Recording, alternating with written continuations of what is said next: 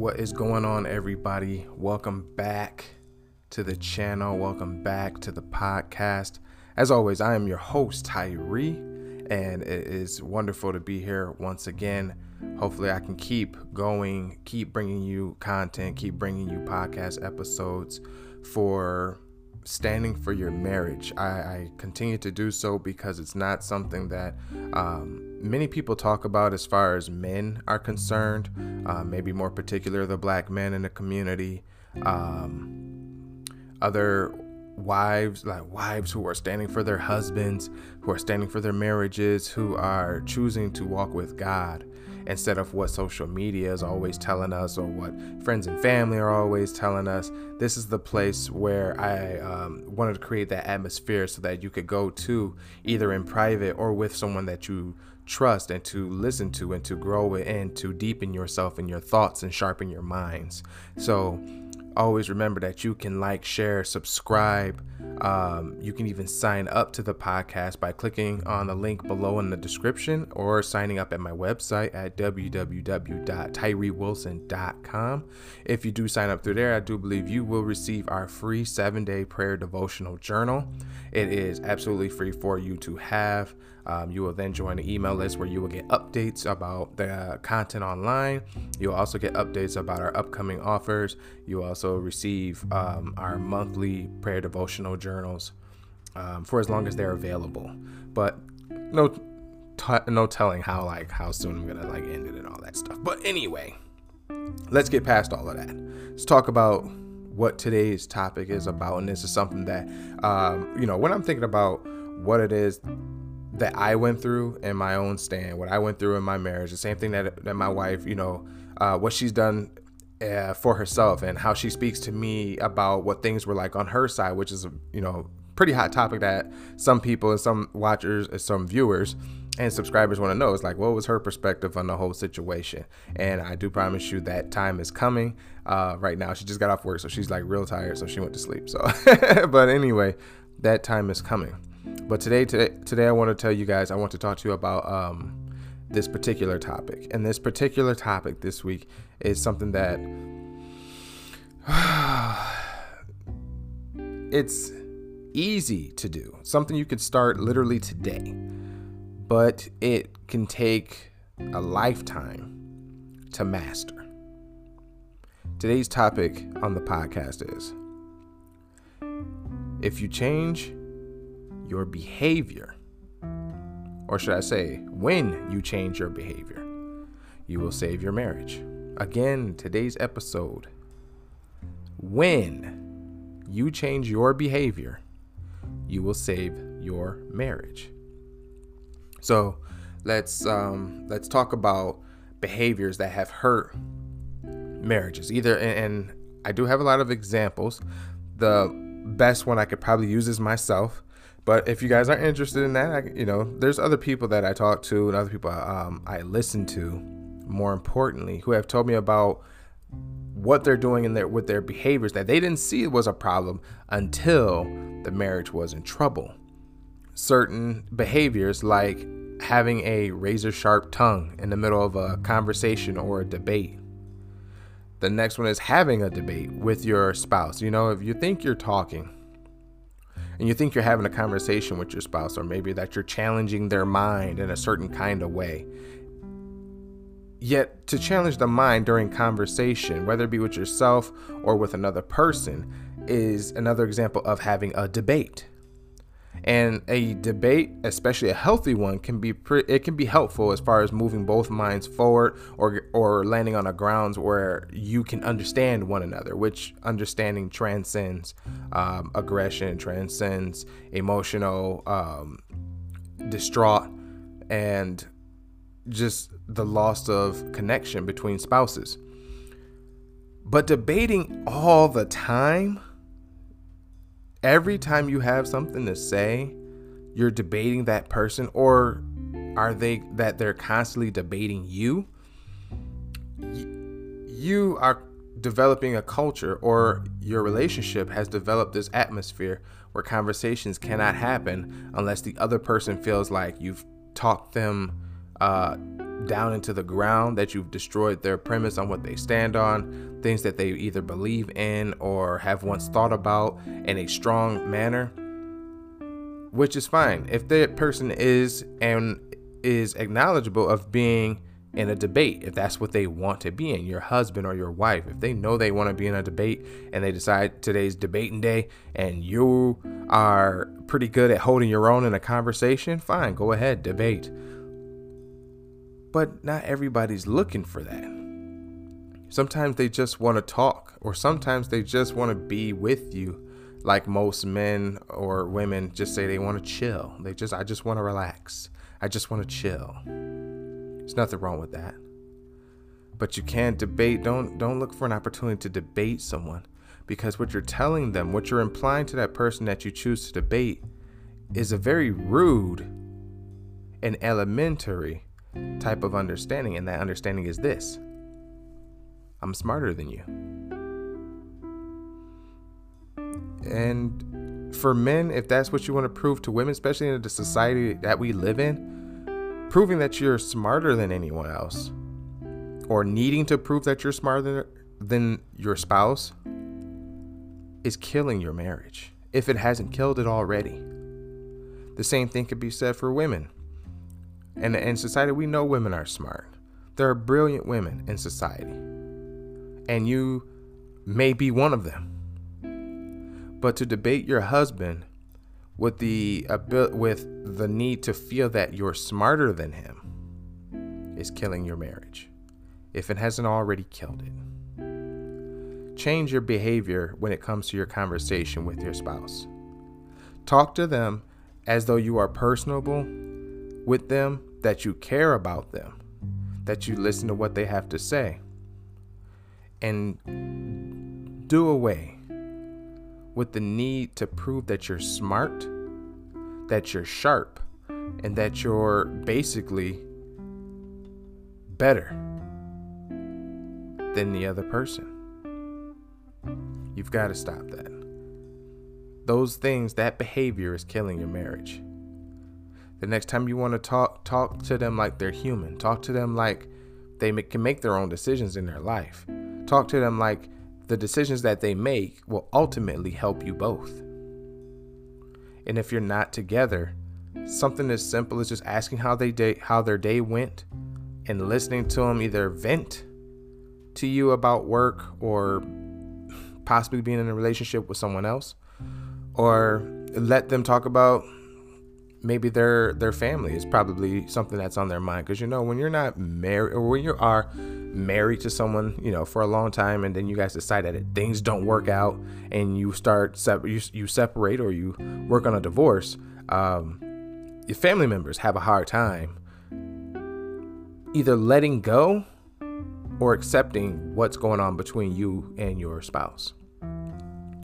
So they're going to want to vent to you about their family at some point, and that's your opportunity again to listen to what it is that they have to say, provide input where it's needed, and let that be the end of it. If you change your behavior, you will save your relationship.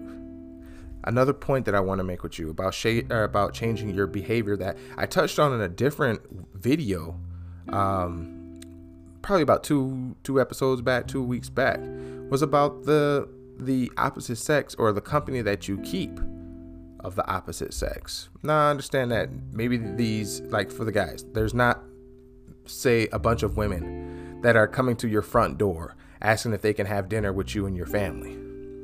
We're not talking about that ridiculous scenario. But if you are entertaining members of the opposite sex, when you are clearly understanding that it bothers your spouse in some kind of way, it's probably why your relationship is being killed. They may hear you and say, when you say, those women mean nothing to me, or those women are just friends. Your wife, your spouse, your partner, they heard that. But if every time they have to talk to you, or every time they see you on social media or at work or with friends, you are disproportionately friends with members of the opposite sex, even if you feel most comfortable around those women, there is an underlying tone as to why. The same can be said about women. And I don't like to go back and forth between what men and women do, but I feel like if I don't talk about what both sides are doing, then I'm not understanding. I'm not displaying what I'm even here for, which is to understand both sides, to know that, guys, when it comes to this marriage thing, it is different for everybody, but it's not as complicated as you think it is. It's not as complicated. It's not that a person just doesn't like you. It's just that they're tired, and vice versa. Maybe you're the one that's tired and you're tired of explaining yourself. But if you take the time to break down what's going on, not only with you, but with the other person, if you take the time to really find out what's going on, I'm telling you, you will change your behavior and save your marriage. Another behavioral change that I want you to consider is how you speak about your spouse, even if what you're speaking is the absolute doggone truth. I spoke to a married woman. Well, I don't know if she's married now. I think they got divorced. But anyway, the way that she spoke about her husband, when I asked her, what were things like before or that led up to the separation? And really quick, and actually quite easily, she explained to me or described or listed everything that he was doing that was killing the relationship. He didn't care about his kids. He wasn't overly concerned about the safety of his wife. He wanted he would have the car, he would have the money, he would have, he had all the tools he need to go about his day in a positive way, in a sense to complete his daily task. But when it came to his family, they had to struggle to find money. They had to wonder about what was dinner. They had to worry about what was, they had to worry about their transportation. They had to worry about, this and that and this and that. And so I understood where she came from. And that does suck. Especially when you've leaned on somebody so hard that it seems like they're skipping out on the things that your family needs. What's the point of struggling when you're sharing a life with someone else? Why are we struggling over things? I'm going to tell you why you're struggling. Because you lean on that one person. You set up your life so that everything is right down the middle. We both bring our checks to the table. We both drive, or we take turns, or we both have equal time with the car. We both want equal time with the kids. We want to work on ourselves and our relationship in our own way, on our own time, and we want to feel comfortable as we do it. And although that may sound good, and then maybe somebody sold that dream to you, or maybe you came to understand maybe that's what life is like, but then you started to live that life and you realized this is a lot harder or damn near impossible than I thought before. And now you're upset, or now you feel slighted, or maybe you feel shortchanged because your life has not turned out that way. It hasn't turned out the way that you thought it would turn out. That's just a thought. And your thoughts became an action. The action became a behavior that is killing your marriage. Your relationship, or a relationship, yes, it is built on the unity of both partners and how you guys can cohabitate in the same environment. But you got to give each other room to grow, room to make mistakes. And you also have to have the ability to take into account advice, concerns, and comments. I'm speaking to you like this because I don't want to get you hype. I don't want to be all rah in your ear. I don't want to do that to you. I want you to slow down, listen to what I'm saying. Because if I'm talking fast, that means you have to listen fast. And there's one thing that we have during this time of a stand and separation. We have time. Time is on your side. It is not an enemy. It's on your side. There are many more things that you can change in your behavior, and I'm going to go over maybe a few more. So if you've made it to this point, please remember to like, share, subscribe on the podcast. Click the links down below. It will send you to my website at www.tyrewilson.com, where you can sign up for the podcast and not have to wait for social media to let you know that I put up some new content.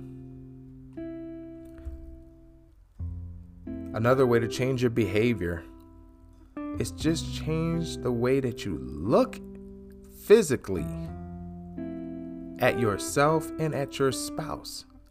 Like, I could transfer energy over to you through this camera right now by changing the way that I look at you. Now, I don't have any social contacts as your spouse, right? There's no context as your spouse. But if you didn't know me, and every day you saw me and I saw you, and I'm looking at you like,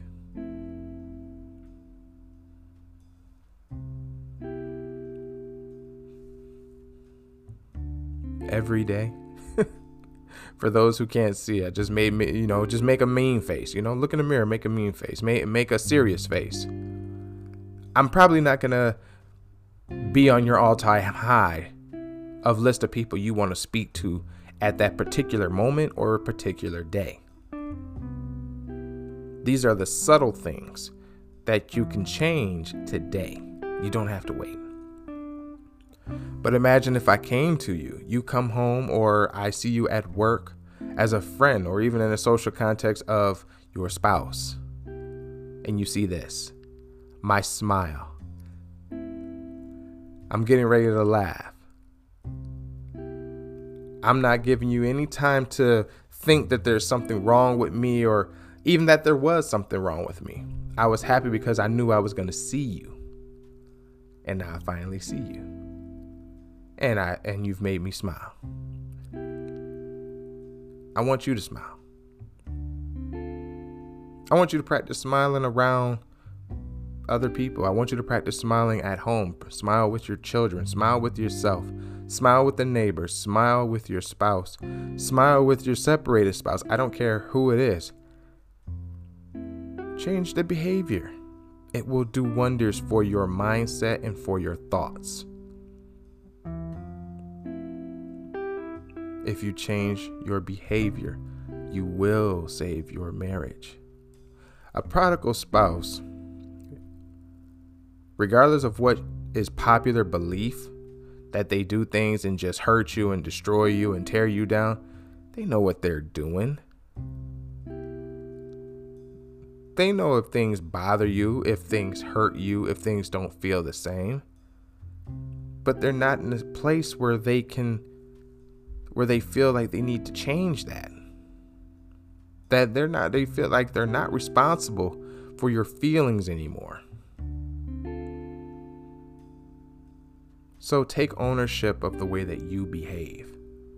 Take ownership of the way that you respond. I am not telling you to be a social punk. I won't tell you that. I think I will tell you that with grace, with mercy, and the ability to choose forgiveness, you can live your life pretty happy. And not because you affect other people, but it's that you're finally in control of your own behavior. And you've changed it by yourself. You didn't have to pay no money. You didn't have to pay a lawyer. You don't have to see a counselor. You didn't need to ask your mom.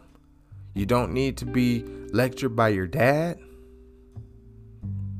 And you don't need to open up the wine bottles and the beers to be with your boys or to listen to your girls.